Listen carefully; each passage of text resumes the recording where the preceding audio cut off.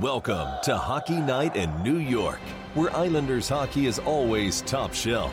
Whether you got your start as a Dynasty veteran, a Millbury survivor, or you were born into the Church of Trotz, Hockey Night in New York is your home for all things Isles.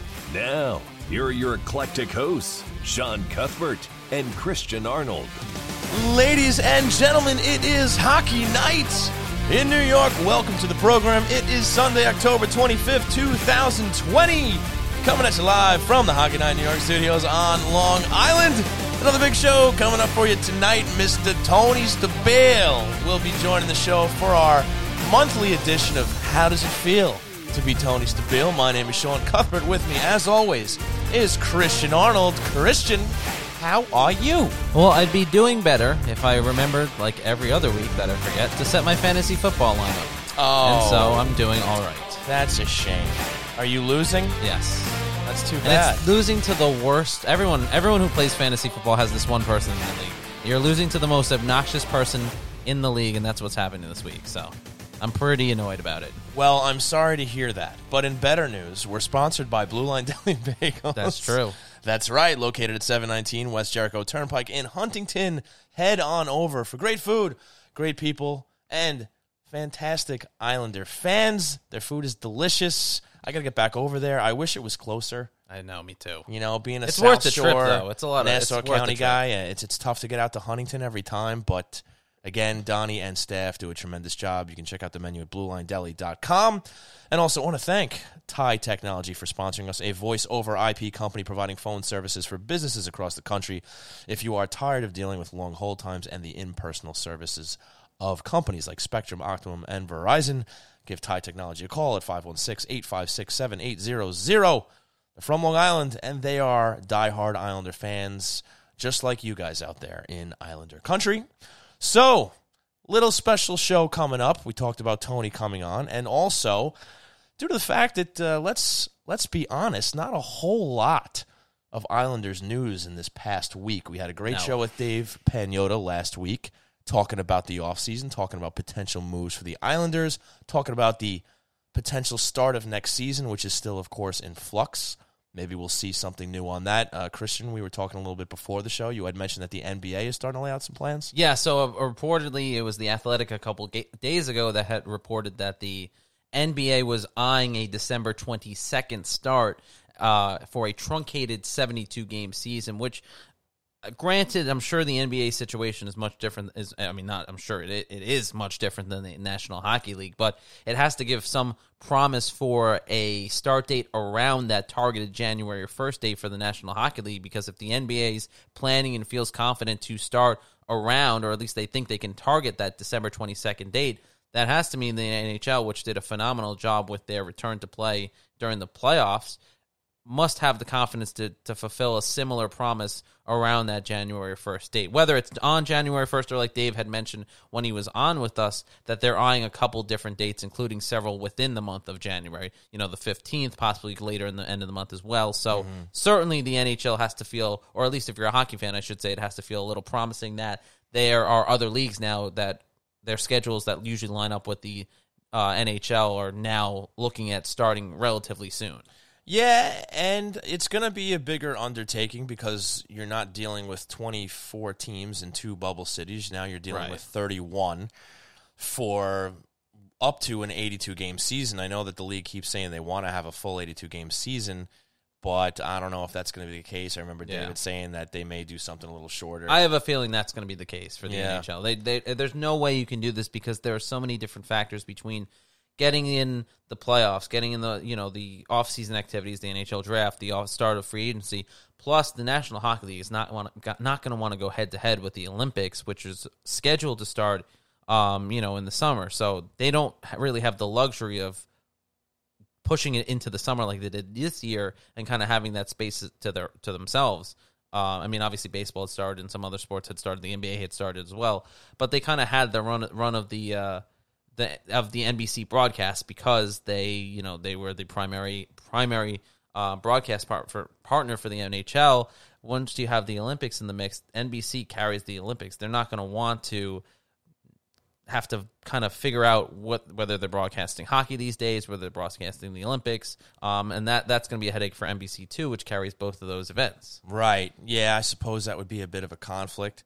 But look, they're going to figure it out because they figured out the return to play for the offseason, and it was pretty spectacular the way they pulled that off. So I have faith that they will make something happen, and sooner than later, we were talking about the next Islanders season and the next NHL season. Yes. But tonight, we're doing things a little different, little Isles mailbag. So what do you say, CA, about doing a little mailbag? Yeah, absolutely. We got a few questions, so we appreciate everyone who's chimed in through Twitter, through the email, for sending us these questions, and they were some really good ones. Yes. And I'm really excited to kind of dive in and answer some of these questions because they like I said, there's a few good ones that really I think we can really sink our teeth into. Yeah, let's get it started. We'll get that going before we bring Tony on around 9:15. So let's get going. So we will start with a question from Joe Grassi. Hopefully I'm pronouncing your name correctly. That's at jgrassi06. Where do you see Wahlstrom or Bellows playing? AHL, then NHL? Maybe making the roster out of camp or spending the whole year in the A? So, Christian, I'll let you start with that one, and let's get it going. Yeah, so it's interesting. We were kind of looking at these questions beforehand to try and do some research and gather where we were going to go with this. And right. I think my initial comment to you right off the bat without thinking or, just kind of my reaction right there and then was, well, Bellows is questionable if we see him in the NHL anytime soon, considering the circumstances around what happened with his violation of the performance enhancing substance program in the AHL and the Professional Hockey Players Association down there in minor league hockey. So he violated that. That happened sometime, I guess, over the summer. We really don't know when it happened. We kind of guessed camp for the return, maybe. Right, what we imagine. But we don't know. Yeah. So that's a big question mark around that. So it's hard to say when Bellows or where Bellows will be. I don't think he'll be in the NHL anytime soon at the moment. I don't think it's a situation where it's irredeemable. I mean, look, they said that he's been disciplined, and I'm sure he's going to get another chance. We don't know how serious the issue is. We don't know if fair, true. You know what I mean? Like, it might be something that he's already put behind him. It might be something that he might struggle with in the future. I mean, only time will tell. But I think it's a big question mark. But I don't think it's something that's going to have him banished from hockey now. Like, no, it's not. He's not banished. But I think when it comes to Lou and the culture that Lou permeates around the organization, that certainly is a violation of that trust, I guess, you have as a general manager and a coach, and all these different aspects and different people that are involved. So, where is that trust with Lou Lamoriello, with Barry Trotz, with the upper parts of the management for the New York Islanders? Where is that trust with Bellows at the moment? I mean, he broke a rule. We don't know how serious, so I'm trying to temper that, that kind of initial gut reaction. We're like, you just cast him aside because I don't think that's fair. I don't think that's right without all the details. So I think just from the little information that we have, it's hard to see that Bellows, at least for the time being, really being a guy that's going to get that chance early on to be on the Islanders roster. When it comes to Wahlstrom, though, Wahlstrom's a guy who I think will be a player for the Islanders. Maybe not right out of camp whenever that takes place, but I could see him being someone that's called up somewhere in the middle of the season and then kind of has that impact and ends up being a mainstay with the Islanders the rest of the way. Yeah, I kind of agree with you on that. I think maybe we see some sort of maybe Devon Taves, even though he's not around anymore, but that sort of progression where maybe there's an injury or two to the main roster, to the main squad. He finally gets a chance to crack the lineup, and he gives Barry Trotz a real hard time on sending him back. Yeah. Just to wrap up the thought on Wahlstrom. Look, he maybe hasn't, played to expectations up until now. Maybe we were looking to see a little more flash out of him, maybe threatening the main squad a little sooner than we're at right now. I don't think that's any reason to be alarmed. Some guys, for whatever reason, it just takes them a little longer to come along. And I think Wahlstrom's going to end up being a good part of this team. I think he's going to be a top six player. I almost said toxic. That would have been great. But I think he's going to be a contributing winger. He's going to score some goals. I mean, look, I've seen the highlights after they drafted him, and he's got a real special shot, and he's got a nose for the net, and I think he's going to be a big part of this team. And it's just, I don't think it's going to be right away. I think he does start in the AHL, and then he gradually makes his way to the NHL. And Bellows, I don't think it's over with him at all. And the whole substance issue aside, I just don't think he's ready for the NHL anyway. And I think he takes a longer trajectory just based on his play so far. He's been given a shot, and he's certainly going to start in the AHL. And I think he just takes a little bit longer of a path than Wahlstrom at this point. You know, maybe a couple more guys have to be hurt, or maybe if Wahlstrom comes up and he doesn't work out and they want to see somebody else up there. You know, I think we'll definitely see him wearing the Islander uniform at some point this year. It's just a matter of whether it's going to be on a consistent basis or if it's one of those little, you know, have a little treat up there in the big leagues and then come back and you're riding the bus again with the AHL or whatever they do in this COVID world.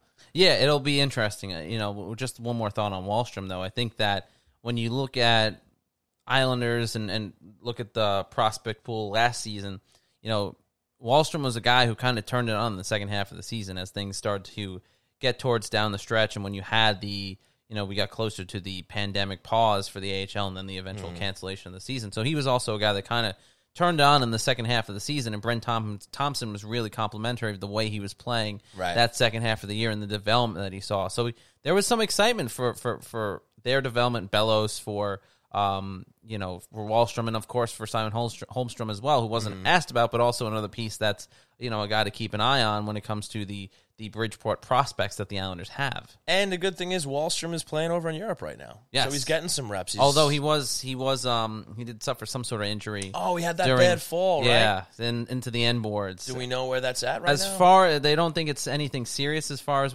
from what I understand, what I've seen written about it, but not too much follow-up on that. But that was the last that I saw as far as the condition of Wahlstrom. And with Lou sending some guys out to Europe to play some games, where is Bellows right now? What's he doing?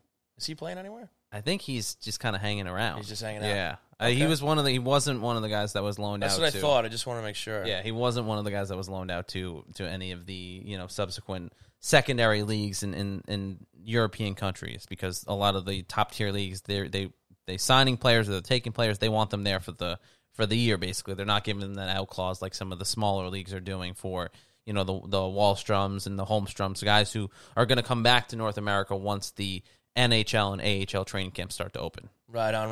Well, Joe, we want to thank you for that question, and we're going to pick that up. We actually have some other questions that kind of tie into that one. But first, we got to take a break, and then we're going to bring on Tony Stabile. So, folks, want to thank you for tuning into Hockey Night in New York. Remember, you can tune in live or for the archives at HockeyNightNY.com. We will return.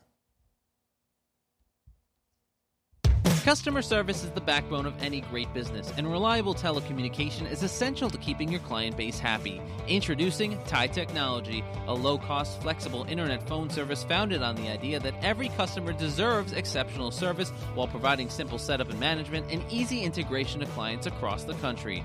TIE Technology will not only create a custom solution tailored to your specific needs, but will partner with you to provide a competitive edge to you and your clients. And if you need support, you won't be routed to an automated call center in another country. You'll get a live representative that had a personal hand in building your account. So Islander fans, if your business is looking for a change from companies like Spectrum, Verizon, or Optimum, TIE Technology is offering 3 free months of service for any of its affordable packages. Just call 516-856-7800. That's 516-856-7800. Or visit them on the web at TIEtechnology.com. That's TIE, T-I-E Technology.com. TIE Technology, the right choice for your internet phone service. The only thing better than a great Long Island deli is a great Long Island deli run by die-hard Islander fans. Blue Line Deli and Bagels, located at 719 West Jericho Turnpike in Huntington, will make any Islander fan feel right at home with its familiar blue and orange theme and Isles decor. Blue Line Deli and Bagels proudly serves Bagel Boss bagels, along with breakfast favorites, hockey-themed heroes, quesadillas, salads, fresh-made smoothies, and much more. So stop on in for delicious food, a clean atmosphere, and a happy staff ready to greet you with friendly service no matter what team you support. Want to place an order for pickup? Call 631-944-3222 or visit BlueLineDeli.com to check out the menu and order online. Blue Line Deli and Bagels, where the great selections will have you saying, yes, yes, yes.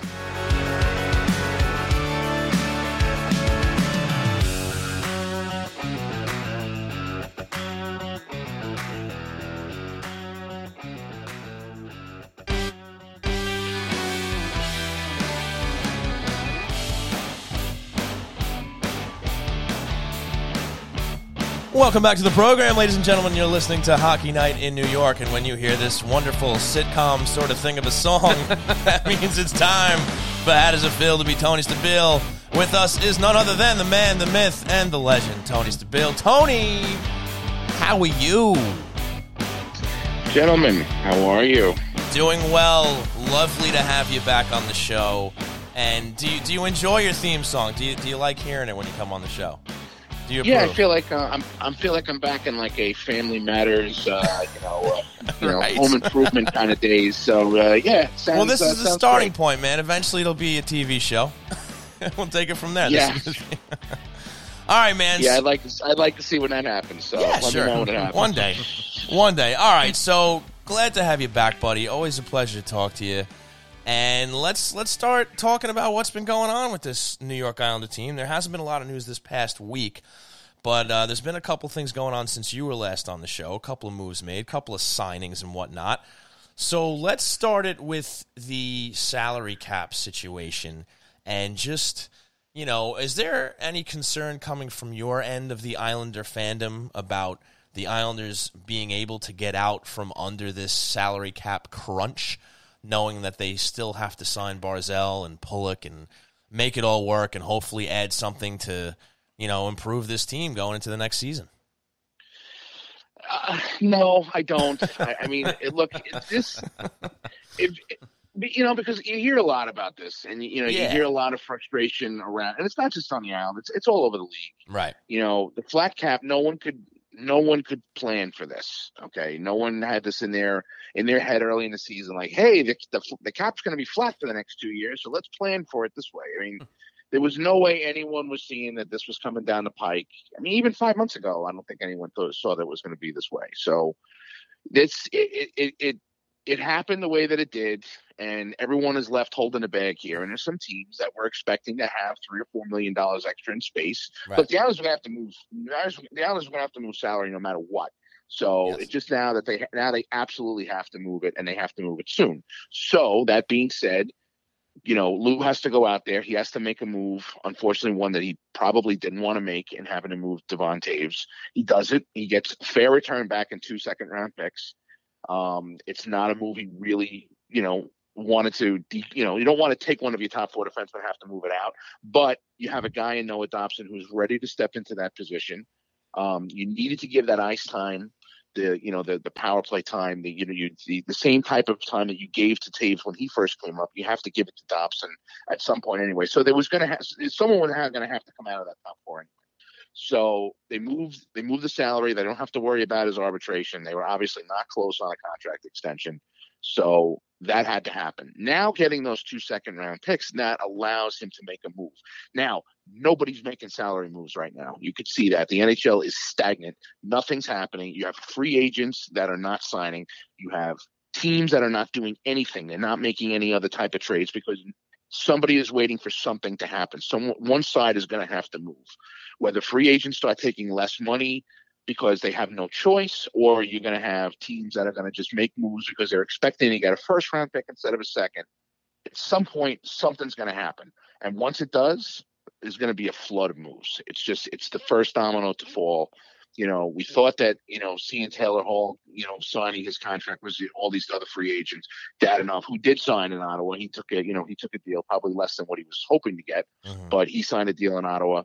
You have guys, again, Mike Hoffman hasn't signed yet. You have, second-tier guys, Anthony Duclair, that I saw Christian wrote an article about today. So there's guys that are out there that are doable, that are looking for those contracts, but they're waiting for teams in order to have the money to sign them.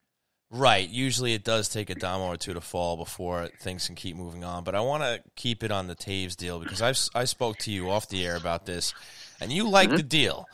Now, I just want you to expand upon that because I can't imagine hearing you say that, but I can't imagine you going into the season being like, yeah, unloading Taves is a good way to go. Like, I imagine you expected him to be part of the roster, and I know you know and understand why the move was made, but you ultimately, you're happy with the deal given the circumstances. Yeah, well, I'm happy with the deal because, again, one of the top 4 had to go. And in my opinion, of the top 4 defensemen on this team, Taves is the most replaceable because you have Dobson already in place. So Mayfield, Mayfield is an important part of this team. You saw the way he played in the playoffs. You saw what he brings. Pelech is. We don't even have to have that conversation. And Ryan Pulock is the top guy on this defensive course. He is your number one. So of those four guys, the one guy who I felt was replaceable because you have a top prospect and Noah Dobson is Taves. And to get back 2 second-round picks when no one's getting anything in these types of quote unquote salary moves, I thought it was a fair return. So it had to happen. Something had to move. Somebody had to go. And if it was going to be one of those top four, I thought that the Taves move was the one to make. Talking with Tony Stabile for our favorite monthly segment. How does it feel to be Tony Stabile? Well, it's our only monthly segment, Christian. So right, well, let's be fair. I was just going to say, guys, I appreciate the prop here, but let's be honest here. I'm a regular here, so let's call a spade a spade. In the 1 out of 1 monthly segments we have, Tony, this is our favorite. Wow, you guys are incredible. I was literally about to just say a ton of nice things about Tony. I will now not say anything nice about Tony for the rest of this program. But I will ask a question. That wasn't happening anyway. Let's be serious. Yeah. Come on. Let's be serious. Well, you left me with Sean, so I mean, let's call a spade too. You're my favorite of the two. So hey, you knew what you were getting into, buddy. That's not me. I'm just gonna let the show go on. Knew what you. Yeah. I'm not gonna interject. Keep going. Tony, as far as, well, first of all, I'd like to thank you for reading my story about Anthony Duclair. And with that in mind, I guess I'll ask you about that. What is your thought about the idea of going after, once we settle everything with the Islanders cap situation, and then, of course, they re-sign who they need to re-sign, namely Barzal and Pulock? What is your feeling about going after a Duclair or someone comparable to that, to kind of bolster maybe that bottom six line or a bottom six forward group that could also be a plug in the top six group if you really needed him to be? Yeah, Anthony Duclair is an interesting case. Obviously, he's a young guy who's had some issues in some of the places he's been before. I mean, he was with the Rangers, he was with the Blackhawks, with the Blue Jackets, with Ottawa. So he's been around a little bit. A guy with his talent, you worry about the fact that he's moved on as many times as he has, but you saw he played really well in Ottawa the last year and a half. I think he had almost a point per game when he came over the first time, his first season, not last year, the year before. And last year he scored 23 goals. So he's a guy who obviously has talent. He scored 20 goals twice. He had 19 another year. He's a guy who can put the puck in the net. Is he a guy that under a Barry Trotz could thrive? Yeah, that's the kind of thing that you worry about. Only because, he has moved around as much as he had. But look, if there's a coach in this league that can reach a player and get him to play his absolute best, Barry Trotz is that guy. So that's a guy who I would definitely take a flyer out on. I would love for them to be able to shoot higher depending upon how much salary they are able to move. But Duclair would definitely be a guy I'd be interested in, sure. Also, in that vein, too, the Islanders, basically, it's going to happen. The idea of Corey Schneider becoming an Islander and most likely ending up in Bridgeport to kind of revive his career. What is your reaction to the idea of bringing Corey Schneider in as that depth goaltender? And what role do you think he could play outside of obviously just reviving his career in Bridgeport? I think it's a mutually beneficial transaction here.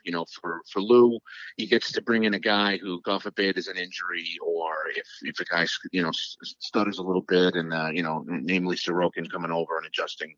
You got to remember, by the time he steps on the ice, it'll be almost 10 months since he's been in a game. So in a real competitive professional hockey game. So there's going to be a little concern there, I guess. So it does give them a little bit of a cushion, but it helps Schneider too, because, Lou comes in, he tells Corey, listen, you come in, you're going to work with a tremendous goalie coach.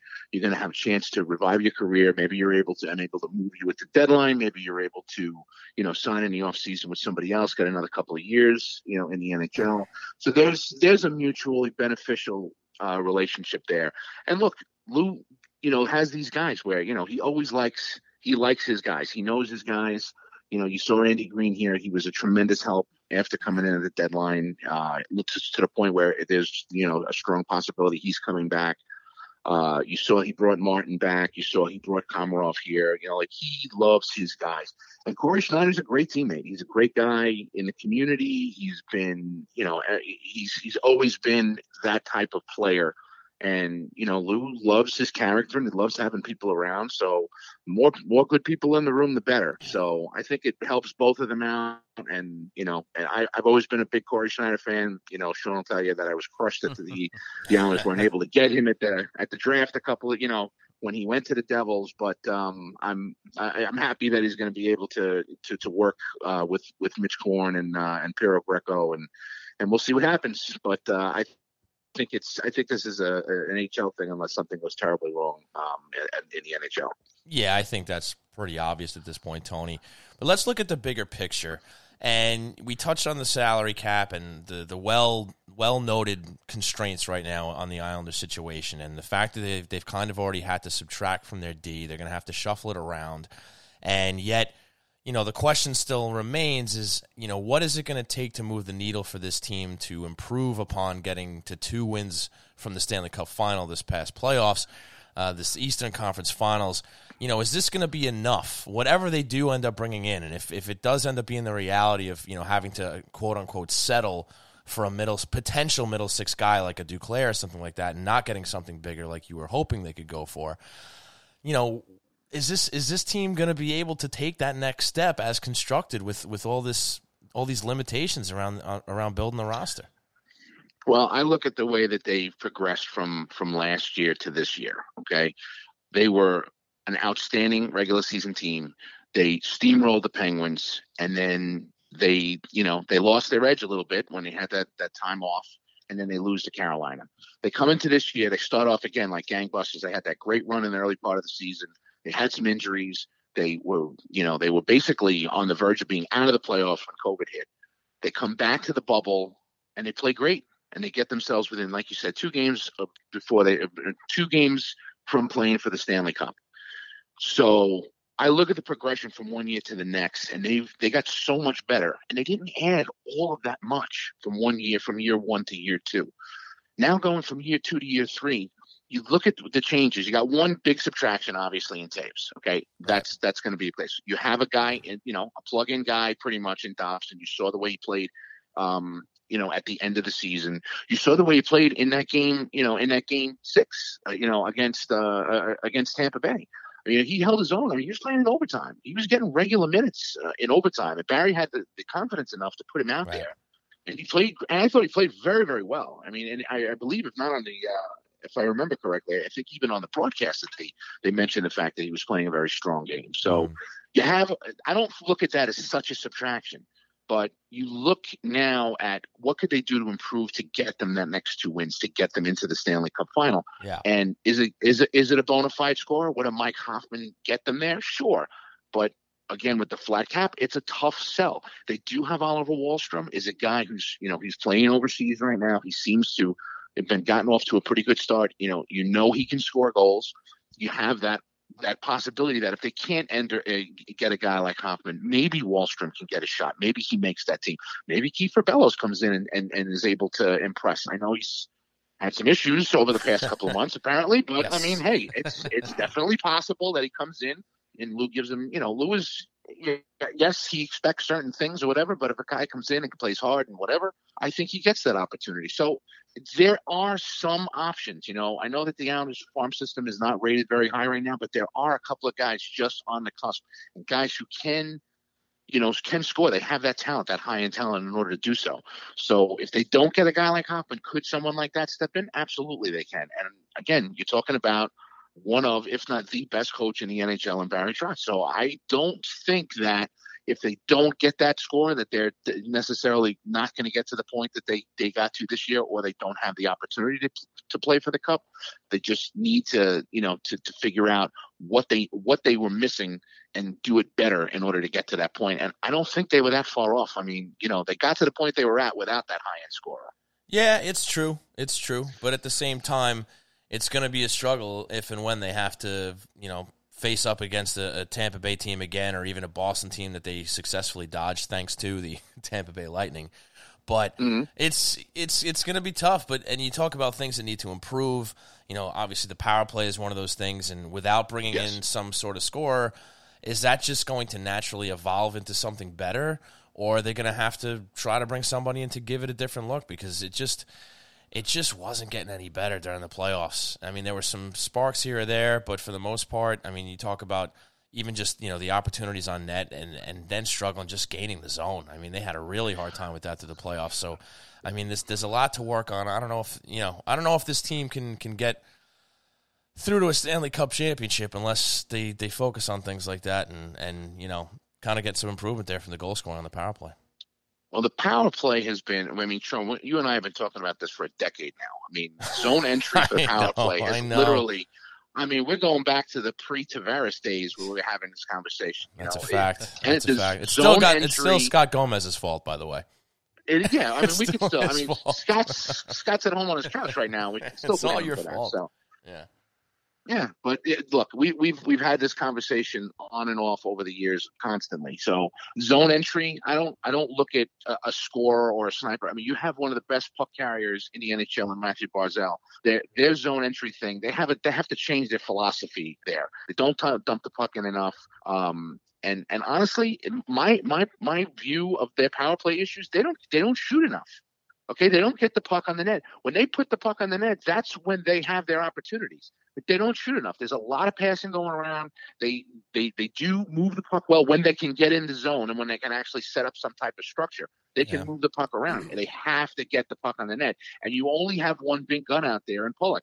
So does Dobson change that? Maybe. Does a guy like a Wahlstrom or an Anthony Duclair, if they sign, does that change something like that? Possibly. But it doesn't change unless they can get in the zone, like you said, and get the puck to the net. And that's really what it comes down to. You have guys who can move the puck around the ice. Eberle, Bailey, Leddy, Barzal, they all can move the puck on the power play with no problems whatsoever. They just have to shoot and get it on the net. And that's in essence, I don't know that bringing in somebody is going to drastically change that. It's some structure issue, but they're successful when they're able to get that puck on the net. They have guys who can put the puck on the net. You saw that throughout the playoffs. Yeah, they just have to get it in the net. That's the problem now. Well, that is the name of the game now, isn't it? Indeed. So the last one I'll leave you with real quick is, and you might have answered that question already, but you said if all things were kind of just open, like you'd rather that they aim higher than somebody like Duclair. Who would that be? I mean, Hoffman's the guy I think is just tailor-made for what needs to happen here. Is he someone that could possibly take, hey, I'm gonna go play with Matthew Barzal and take $4 million this year, and then see what happens next offseason if some teams are able to move some salary. Yeah. Is that possible? I guess it is. Could Lou figure out a way to fit $4 million under the cap? I guess it's possible. And he's definitely other teams have done it. I mean, you had a team in Vegas that was completely up against the cap. They were able to move Nate Schmidt. I mean, obviously they got pennies on a dollar for him, but they signed a guy in Pietrangelo that's making, what is he making? $8.7 million a year or $8.6 million a year. So a lot of money. So there's pieces you can move. There's things that you can do. Is he gonna try to long-term IR Andrew Ladd? He could definitely try to do that. There's a lot of moving pieces there, but Hoffman is the guy for me. I mean, he's a proven power play scorer. He's 30. Guy scores 30 goals with his eyes closed, and if you put him on the ice with Barzal, I mean, I think those two guys could be magic. So, I mean, that would be the best. I would love to see them shoot for a player like that, but and I think these rumors of Patrick Laine and Winnipeg is going to want to move for this guy. How are they going to get him? They don't have. I mean, there's we talked about way. It with Dave Pagnotta last week. It's not there. The move isn't there. No, it'd be because nice. You'd have to give up one of your top players on the NHL roster. So you're looking at, and I think Dave said it last week. He mentioned Pulock or Pelech. Like you can't afford to give a player like that, especially after trading. It's just not going to happen. Right, and if you thought that Taves was going to get it done, they would have obviously looked into that move. So it's just they don't have the bullets for that. They don't. I mean, if they were looking at all picks and maybe Wahlstrom, Dobson, then you can look at something, but they're not going to want that. They're going to want high end proven talent on an NHL roster, in addition to those younger controllable players that they can fill in a flat cap era. Yeah. So I don't think that's possible. I think that right now the only move that's out there is looking for Hoffman and trying to create the salary space for him. If you're going to go, if you're going big. If you're going If not, you can go with right. If not, then you're looking at guys like Duclair. All right, Tone. Well, I want to thank you for joining us for another edition of How Does It Feel to Be Tony Stabile. Always a pleasure to have you with us, and we'll have you on again soon, bud. I can't wait to see what next month's title brings. Every month seems to change, so I look forward to seeing when that email comes out to see what my title's going to be. We're going to have the show's writers get together. We're going to figure it out, and we'll come up with something nice. Don't you worry. Well, you let those writers know that I appreciate the 3, I guess, titles I've been given so far. So thank you so much. Will do, pal. Thanks for hopping on. We'll talk to you soon. Tony. Take it easy, Tony. Gentlemen, have a good night. You too, pal. Bye. All right, folks, that was another edition of How Does It Feel to Be Tony Stabile. And Christian, Yes, the show rolls on. it does. So let's get back to the mailbag. Let's go to question number 2, and that is from Scott at ScottIsles24. Thank you for hitting us up on Twitter. What's the depth chart for forwards and defense in Bridgeport look like? So we kind of piggyback off of our comments on Oliver Wahlstrom and Kiefer Bellows, and those two fellows are at the top of the list for forwards, I would say, even with the setback for Kiefer Bellows, and then we can kind of go on from there. You want to take it away? Or you want me to go? What do you want to do? No, I got a list here. Yeah. We both helped put this list together because we looked at this question and we said, all right, let's make sure we don't sound stupid here. Right, and we still could. That's a very fair point. But outside of the Oliver Wahlstrom and the Kiefer Bellows top picks there, obviously they highlight the forward depth that the Islanders have in Bridgeport. Outside of that, you have Otto Koivula, who was in and out of the lineup for the New York Islanders at different points of this past season. Obviously had a pretty successful season down in Bridgeport as well. So he's obviously up there. Simon Holmstrom, another guy who's actually overseas playing in Sweden, I believe it is. Mm-hmm. Also kind of stands at the top of that list as well as far as the forward group goes for the Bridgeport Sound Tigers, because those are two guys, the expectation is there. Koivu is a guy who has a little bit more regular NHL experience now. Holmstrom's a guy who the Islanders kind of have that expectation that can be, a guy that slots in there in the future, in the near future at this point, I would imagine. Right. And then you have some of the signings that we had, signing some of the trades in the last couple days, and of course, Sean's favorite player, apparently. Right. Austin Danger Zarnik. Yeah, Austin Danger Zarnik comes in. He had 3 points in 8 games with the Calgary Flames. Calgary Flame, that's right. 33 points in 32 games with the Stockton Heat of the AHL last season. He's a guy that there's an expectation. Sean was saying this before. Sean, I can let you explain a little more, but you did say to me, you think he's a guy that could possibly be, kind of that maybe extra forward down with the Islanders and kind of slot in the bottom 6. Yeah, that like Thomas Kuhnhackl position. If he doesn't come back, maybe he's more of like a utility guy that just kind of comes in when they need a little bit of a different look. And you could say the same thing with AJ Greer too. 32 points in 47 games last year with Colorado's minor league affiliate. I forget the Eagles, I think they're called, or something like that. Mm-hmm. And he has NHL experience. He has a little more NHL experience than a guy like Zarnik as well. Yeah, I mean with the Colorado Avalanche. So those are two guys that they were depth moves to begin with. The Islanders making a depth move in that trade. It was kind of a 1-for-1 deal that sent a guy that was in Bridgeport to another team's minor league system, and then the Islanders got a player that comes back and fills that slot with AJ Greer in the minor league system, and has the potential to kind of fill a role in the NHL should they need it deeper down. I mean, at most they're probably just depth guys to round out the roster down there, and maybe a pleasant surprise if they come up and fill in here or there. But I mean, I think you got to keep the expectations low. I mean, to broadly answer your question, Scott, I mean, it's kind of thin. Yeah, the depth of Bridgeport is thin. We put a list together, and we went down, and we're like, all right, these guys are for sure would have potential NHL, or I should say they would have potential NHL potential there. Cole Boudreau, another one who went out and had some success in the NHL last season, was that New York penalty shot hero. The penalty shot hero. That was his first NHL goal, which was exciting for him. He had a lot of friends in the stands that day as well. People who'd gone to high school with him up in Rochester, who now live down in New York and Long Island, had been down at that game. So that was an exciting moment for him and for the family and friends that were in the stands that night. And he played pretty well. You know, he got a deserved shot in the NHL, and he contributed a little bit for the New York Islanders. And certainly he filled out the role that the Islanders wanted him to in that moment. Mason Jobst, I'm not exactly sure how to say it. Right. Is a guy that Brent Thompson highlighted to me for an article I did recently for NYI Hockey Now about some guys to keep an eye on. He described him as kind of a Casey Cizikas-like player. He's a little smaller, and Jobst is a guy that likes to idolize and kind of model his game after some of the other smaller players in the NHL, the Johnny Gaudreaus and some of those guys who have had a lot of success at the NHL level despite their size. So, you know, he's a guy that kind of has a bit of that energy and that Casey Cizikas-like game to him. So that's something to keep an eye on when you're looking at the Bridgeport Sound Tigers. Where that takes him going forward, it'll be interesting.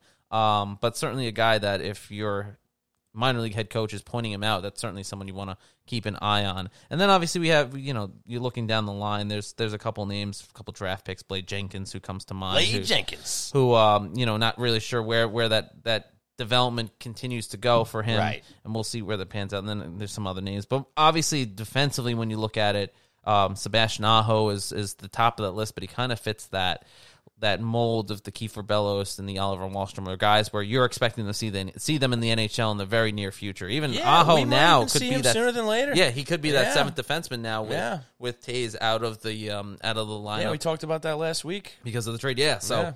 Yeah. And then looking down, you know, Mitch Van de Sample was the guy that again missed all of last season with an injury. There's a lot of promise to him. Again, another guy that Brent Thompson said to keep an eye on. He expects kind of big things from him this season as he gets back onto the ice. And, you know, he was already skating and getting back onto the ice and working out when the pandemic hit. So there is some expectation around Van de Sample once the AHL season gets going in whatever capacity that may be. Obviously, Bodie Wild's another name you want to keep an eye on. He's someone that has a lot of expectations on him. Parker, Wotherspoon is another guy. Grant Hutton was someone that Brent Thompson also highlighted in that article to keep an eye on as someone that might surprise some people. So there, as Sean said, there are options in Bridgeport. There's some depth to it. Right. It's not deep by any stretch of the imagination, but it's there. There are players there. It's just nothing to get overly excited about. It's not like a couple of years ago where you had guys where you're like, oh man, you know, you're waiting for these high level guys, the Tays, the Puloks, the Pelliks, when they were in Bridgeport, and you're like, all right, we're really excited about these guys. That's just not, and that's not a shot at these guys in the Bridgeport and the farm system. It's just, you know, the current situation that there are guys that have talent that could potentially do something at the NHL level. It's just not the excitement that you had when you looked at a Pellick or a Pulak or some of these other bigger names when they were down in Bridgeport developing for the New York Islanders. Yeah, it could end up being a rough year at the Bridge for the Tigers. Last year was a rough year for the Bridge. Yeah, well, we might see a little more of the same. I mean, hopefully not, but, you know, you have the guys at the top, and they're not tier one prospects. I mean, Wahlstrom could be. He definitely has the most promise. Kiefer Bellows can kind of go either way. I think he tops out as a middle six guy in my mind. But, you know, and Aho, I think, you know, you're lucky if he ends up rounding out your top six one day. You know, well, I mean, Sebastian Aho was, you know, a very talented player at the AHL level. He's been an all-star every year he's been down there. Mm-hmm. One of the best Sound Tigers offensively on the blue line. So, you know, there's certainly a lot of warranted excitement. And I think that it speaks not necessarily to the, you know, to his skill level, but I think it speaks more to the skill level of some of the other guys like the Pelliks and the Pulaks that have really, he's a talented player, and he could thrive and maybe I don't want to say another team, but in a circumstance where those guys aren't taking up some roster spots. There's no space on the blue line. He could certainly be, you know, a victim of just having a lot of depth in front of him that he had to hop over, and he's kind of become I don't want to say completely an afterthought, but a little bit of an afterthought because of all those other guys. And maybe he just hasn't had a chance at a fair shot. So maybe Taves getting traded opens that up because, again, Dobson's only, 18, 19 years old. He may need a little time. Andy Green is the opposite of that at 38 years old. Yes. And we don't know how much his body's going to be worn down. So there could definitely be an opportunity for Aho to move up. But that also means that the depth at Bridgeport just gets thinner. Right. And, and one name we didn't mention when it comes to the forwards was Josh Hosang. Yes, nice little segue because we have another question from another listener, and that is Daniel Steiger, or Steiger. I hope I'm pronouncing your name right. He is at Daniel Steiger 5 on the Twitter. And he asks, what is Josh Ho-Sang thinking filing for arbitration? I think that's a good question. Daniel, I think that's the same question Sean and I had when we saw the news that he was filing for arbitration. I think the surprise from Lou Lamoriello on that conference call a week or so back, when it was brought up, when I think it was actually Brian Compton from NHL.com, friend of the program as well, that he asked Lou, what was your reaction to Josh Ho-Sang filing for arbitration? There was genuine surprise from Lou Lamoriello, and I think there was genuine surprise for a lot of people because it's a confusing move. I mean, the other confusing move too was the Islanders qualifying him in the first place, which we were talking about just let it end.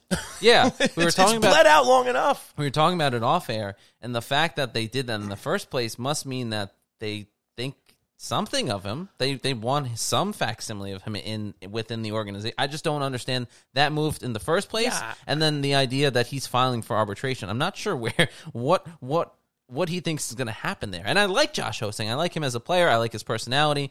I like what he brings to the game on and off the ice. Unfortunately, that hasn't translated to success with the New York Islanders in an extended period of time. No, and look, I can't. It's October 25th, 2020. We're still talking about Josh Ho-Sang and his just complete lack of clarity of status with this organization, and the question marks just keep popping up. And maybe he's still getting somewhat of a chance because I guess Lou Lamoriello still wasn't here for the beginning of this saga, so perhaps he wants to give him, as full as a sheet as he can under his guidance, I suppose, for lack of better words. But yeah, it's perplexing. I don't know. I have no idea why Ho-Sang filed for arbitration unless, I think it was Arthur Staple in The Athletic. He was speculating that maybe he's just trying to force his way out of the organization. I mean, that's possibly it too. It's certainly. I mean, maybe that's what he was thinking. To answer Daniel, to answer your question, I think the best person that would answer that, what is Josh Ho-Sang thinking filing for arbitration? Josh Ho-Sang is the only one. Josh Ho-Sang and his agent are the only people that can really answer that. Maybe Josh will write a song about it one day because he has dipped his toes into the musical realm. Listen, I said, I like the other things that he brings to the game of hockey that you don't necessarily get traditionally with hockey players. And I think that's something, I've talked about it a lot with other people privately. It's the one thing I think that hockey really lacks is that personality and that, kind of pizzazz that you see with some of these other sports where the players, and I know I'm sure it drives hockey fans, like very hardcore traditional hockey fans, crazy, but like sometimes it's good that the players kind of transcend the game because then, at least from a money standpoint, from a marketing standpoint, and from a growth of the game standpoint, those guys become bigger and they become more recognizable to not just regular hockey fans, but casual hockey fans, casual sports fans, and the everyday person that, never has watched a basketball game, but they certainly know who LeBron James is. They certainly know who, some of these star players in these other leagues are, not because they've seen them play, but because they kind of transcend the sport and they have these personalities that go on beyond just the field or in this case, the ice. So I think that Josh Ho-Sang, it's unfortunate that because he has that personality, he has that ability to kind of be that person and be that athlete. It just never panned out for a lot of different reasons with the Islanders and the NHL. A lot of reasons that we will probably never know. Yeah, it's a fascinating case study of hockey culture, and just Josh Ho-Sang as a player and a person. But wish him nothing but luck. Certainly, certainly. Yeah, I mean, please. Come to camp and crack the lineup.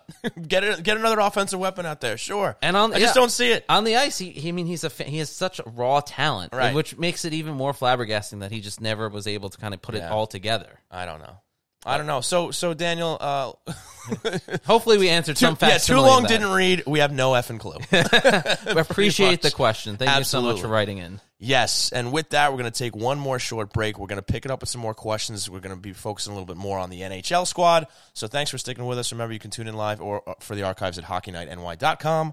We'll be right back.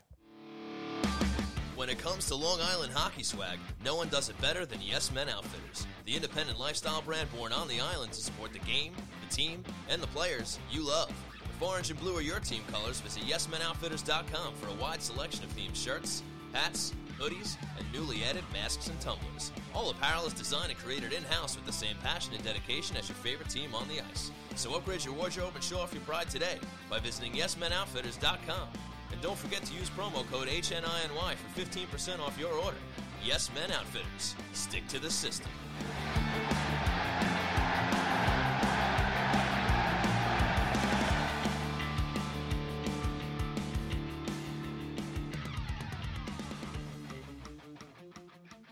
Did you have a nice break? Well, it's time to get back on the couch for more Islanders therapy with Shawnee and C. Arnold on Hockey Night in New York. Welcome back to the program, ladies and gentlemen. You're listening to the Hockey Night New York Islanders mailbag. What is that voice? Hey, man, I'm just going along with the tune, pal. You know? Laid back, hanging out, Sunday night. Little mailbag, buddy. Get involved. All right, anyway. Lighten up, pal. The show goes on. Let's field some more questions here. Yikes. And once again, thank you for sending in your questions. This next one comes from Christopher Clark at Clark0614. And his question reads, after Martin re-signs and Cizikas will be a UFA next summer, due to how the coronavirus has affected the salary cap, is next summer the time to start building a cheaper fourth line? Our fourth line is pretty expensive and makes it difficult to improve other areas. And Chris, I think that's a great question because truth be told, I think that this is going to be the final year we see of the best fourth line in hockey. I think Martin comes back, he signs, and that's going to be all she wrote. Yeah, I mean, it's certainly, you're seeing the downside of the deals that Casey Cizikas were inked to. The downside that the deal was that Cal Clutterbuck was inked to, and there's a solid point. I think that there's certainly a case to be made for them moving some pieces. I mean, even Arthur kind of alluded to, Casey's contract could be one that they have to look at now and potentially move just because that they need the cap space. We could be talking about is the best fourth line in hockey worth keeping together going forward this year when you have so many important pieces to re-sign this year, next year, and down the line. So it's certainly it's a good question. It's a fair question because I think that now in 2020, heading into 2020, 2021, that's a realistic possibility, not even just next year, but I think it's somewhat of a possibility now as the Islanders trying to navigate what they can do to free up cap space because right now everyone's sitting pretty and sitting still because no one wants to make that first move. And let's face it, Johnny Boychuk's contract, Andrew Ladd, Nick Leddy. We've talked about these guys at nauseum here, but those contracts are tough to move. When you look at a guy like a Casey Cizikas, that's more maybe a team, in Ottawa, New Jersey, these teams at Detroit, these teams that have the cap space that would be more likely to make that move because they know they're getting more than just a piece, right? Like you trade for Johnny Boychuk, you'll get, maybe 40, 50 games out of him before there is some sort of injury issue. Yeah. Especially the style of hockey he plays. Mm-hmm. With Casey Cizikas, you're getting a guy who's still very much in the prime of his career. Oh, yeah. And is going to contribute now, is going to contribute a couple years from now, even as that deal goes on. So it certainly makes more sense, and it's worth exploring, especially in the current circumstance that, it's time that we everyone kind of moves on from that best fourth line on hockey. I mean, they did their job, they served the Islanders well, but tons of fun to watch. You have some pieces in place that could kind of, I don't even want to say replace it, but could replicate some of what they do, and you may not necessarily lose that beat. Right. Well, look, this is the salary cap world we live in, and especially now the COVID salary cap, and it just kind of probably rushes these decisions along. I mean, you might have been seeing this is the last year this fourth line as constructed after the season anyway. Right. Now it kind of moves up quicker. Yeah, and look, I think ideally, I mean, look, it seems pretty apparent that Martin is going to be re-signed, right? Mm-hmm. So ideally, you're probably saying to yourself 1 year at near minimum salary. Yeah. I wouldn't be surprised if he gets 2 years because we've seen how much Lou and Barry love their locker room guys, their glue guys. And maybe Martin's a guy that gets 2 years at, I can't see too high above $1 million a year. And look, if his game falls off a cliff or it's not working out or whatever, that's a variable contract if you have to send him down to Bridgeport. I'm not saying that's something they should do. I'm not saying that's something they will do. It's just anybody who's concerned about that $1 million that Matt Martin could take up Right. on the roster, you can shift it around, and it's minimal anyway. But when you start looking at Cizikas' contract and you start looking at Clutterbuck's money that he's got, that's really where the issue comes in. Right. And I just don't see Cizikas being re-signed next summer because he's priced himself off the team. Yeah. They're not going to be able to keep these RFAs that they need to keep now and next year and find a way to fit him in. I mean, JG Pageau sowed that fate. The contract that Pageau signed, he's going to be the third-line center. Because, look, an argument could have always been made about, we call the Cizikas line the fourth line, but they've kind of also been a third line with the ice time that they've got. And the situations they were used in, and the way Cizikas especially was used in, it kind of made some sense for the contract that he signed. Right. So, with that being said, I think the writing's on the wall. I think he walks next summer. And he's my favorite player on the team right now. I mean, Pageau's making a pretty good case in a very short span of time. But no, I've always been a Cizikas fan. I've always loved the game that he plays. He just plays his ass off every night. You know, the big hits, the big face-offs, big defensive play on the penalty kill. If there's a way to keep him around at an affordable salary, I'd love to see it, but he's going to have so many people knocking on the door next summer, and he's going to get a bigger role on one of those teams. You know, again, as traditional lines go, right? If we're talking 1 through 4, right? So I say, Chris, enjoy it because I think this is it. And Cal Clutterbuck has, one more year on his contract after this season, I believe? Let me try to run that up real quick.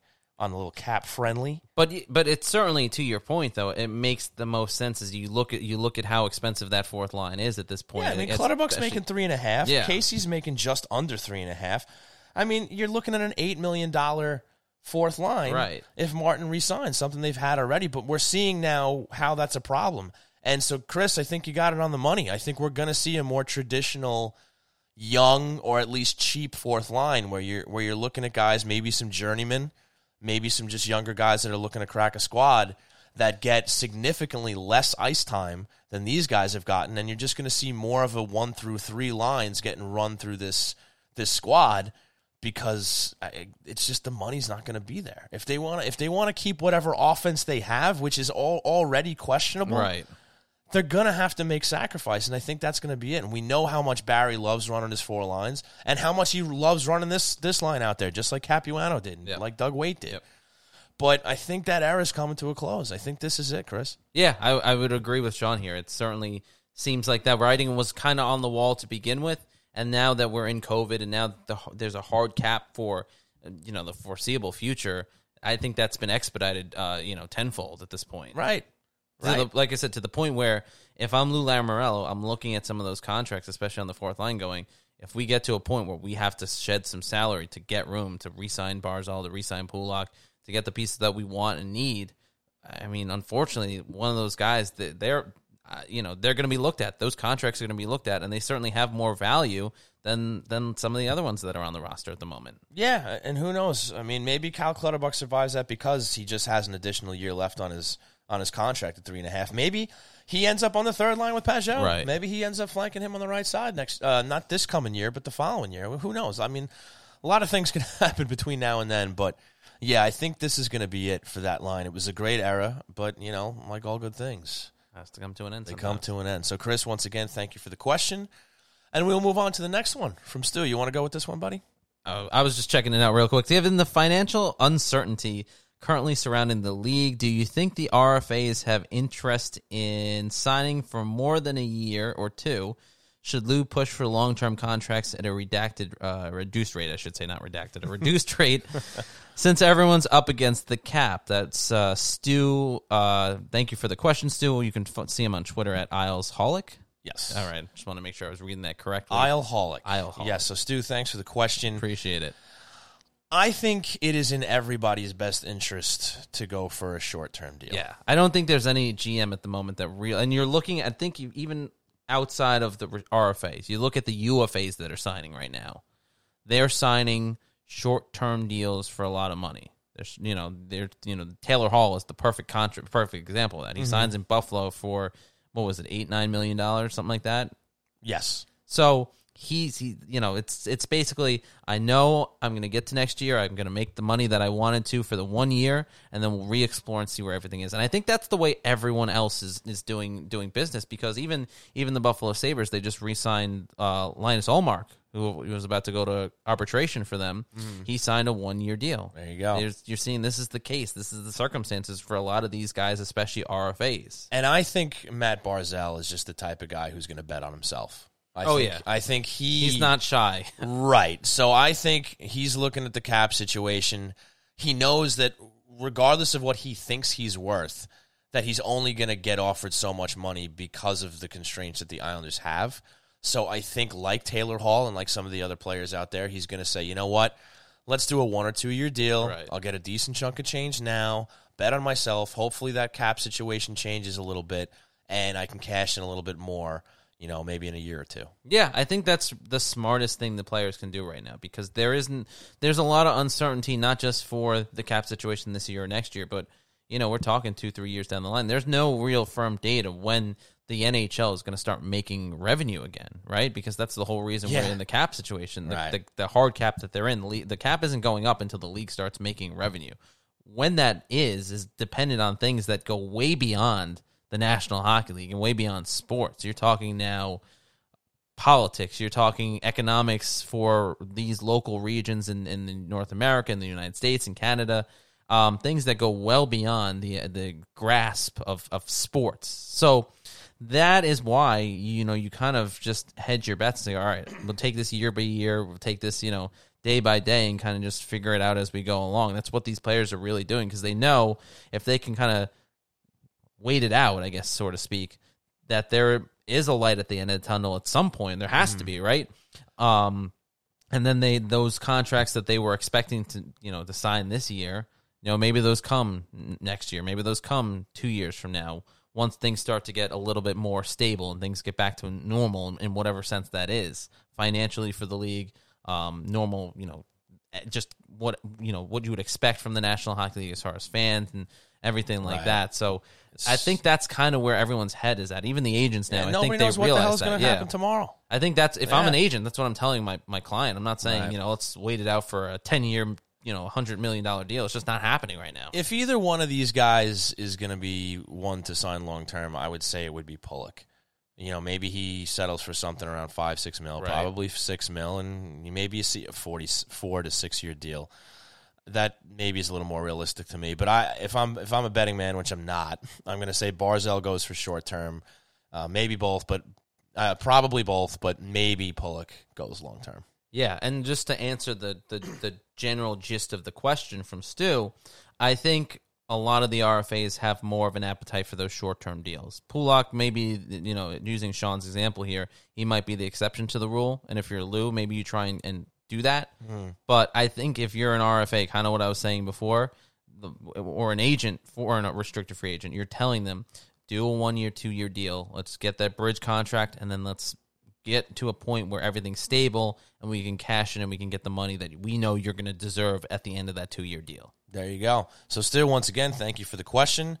And we will now move on to our final question from none other than local Islander celebrity Patrick Dowd, the sign guy. Yeah, that was exciting to get. Chimed in with a question, so we thank you, Patrick, for jumping in here. So he says, just how excited knowing what Scott Malkin and John Ledecky have accomplished in a few short years, turning this franchise around, securing a new home, bringing in Lou and Barry, not to mention Mitch Korn and Piero Greco. So more of a statement, but something to discuss for sure. I think the general gist of the question is, where is the excitement level? I think if you're an Islander fan, it's got to be off the charts, because aside from the stabilized ownership group that the Islanders now have for the first time, really, and God, I think my lifetime, really, and probably your lifetime too, Sean, thinking back to it. Yeah. It's an exciting prospect for Islander fans, for an Islander organization, and the region itself. I mean, obviously, I think the biggest sign of that is the arena that's being constructed and going up at Belmont Park. They got that brick facade outside now. It's really starting to look like an arena now. Yes, it's amazing to see the progress on the arena. It's amazing to see how far it's come, especially considering everything else that's going on in the world. And that has to be the ultimate sign of just where the Islanders ownership group is, because they have managed to not only navigate one of the murkiest, most explosive, most, the worst, political minefield in local government, which was finding the New York Islanders a home. Right. They've managed to do it in conditions that go well beyond the scope of anything we've ever seen before. It's just ridiculous. So I think that is the shining example. And then you look at the success of the franchise, the willingness to spend money, the willingness to bring in people that are high class individuals as far as coaches, as far as people, as far as bringing what they bring to the organization. So that all combined together really shows just the change in the dynamics of the organization as a whole. And so I think the excitement level is probably beyond what you could ever envision for an Islander fan at this point, because I think there are a lot of Islander fans who just don't remember what it's like to have this kind of stability, or have never experienced in their entire fandom. Yeah, and I've said it before on this show, fans can finally just focus on the hockey. Yes. And the only thing you'll have to complain about when things aren't going your way is the performance on the ice. Yes. You don't have to worry about all the other BS. Now it's just getting the right players, getting them to play well, and winning some Stanley Cups. That sounds good to me. And you look at the promises that Scott Malkin and John Ledecky made, that first introductory press conference that they had at Nassau Coliseum, in the bowels of the old Nassau Coliseum before it was renovated. Bowels indeed. And that was, they had all these plans, obviously, to, find a stable home for the organization, right. Bring in the people that they needed to bring in. They've accomplished basically everything they've set out to, except for that last thing, and that's the 5th ring. And this year, through all the craziness, the team came within 5 wins of winning a Stanley Cup. 6 wins. Thank you.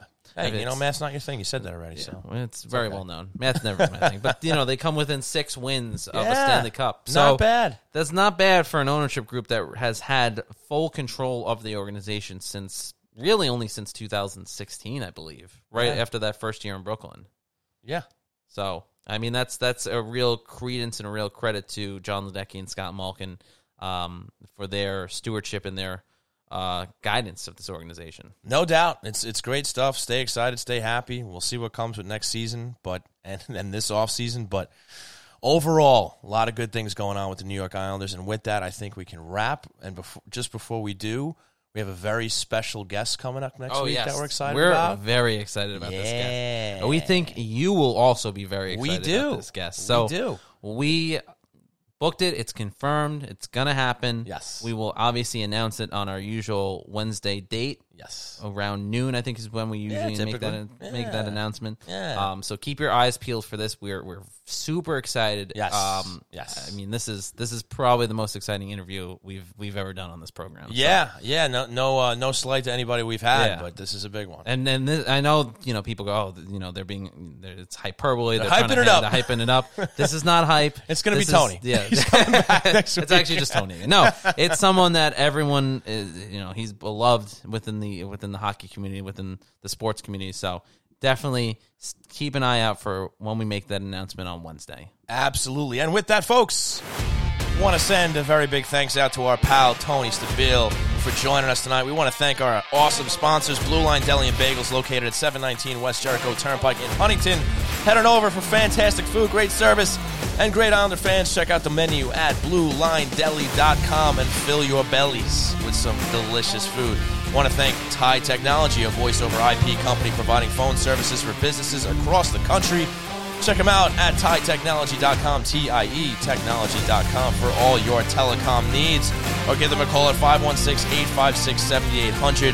They have a huge emphasis on customer service and do an absolutely fantastic job. Want to thank you guys for tuning in.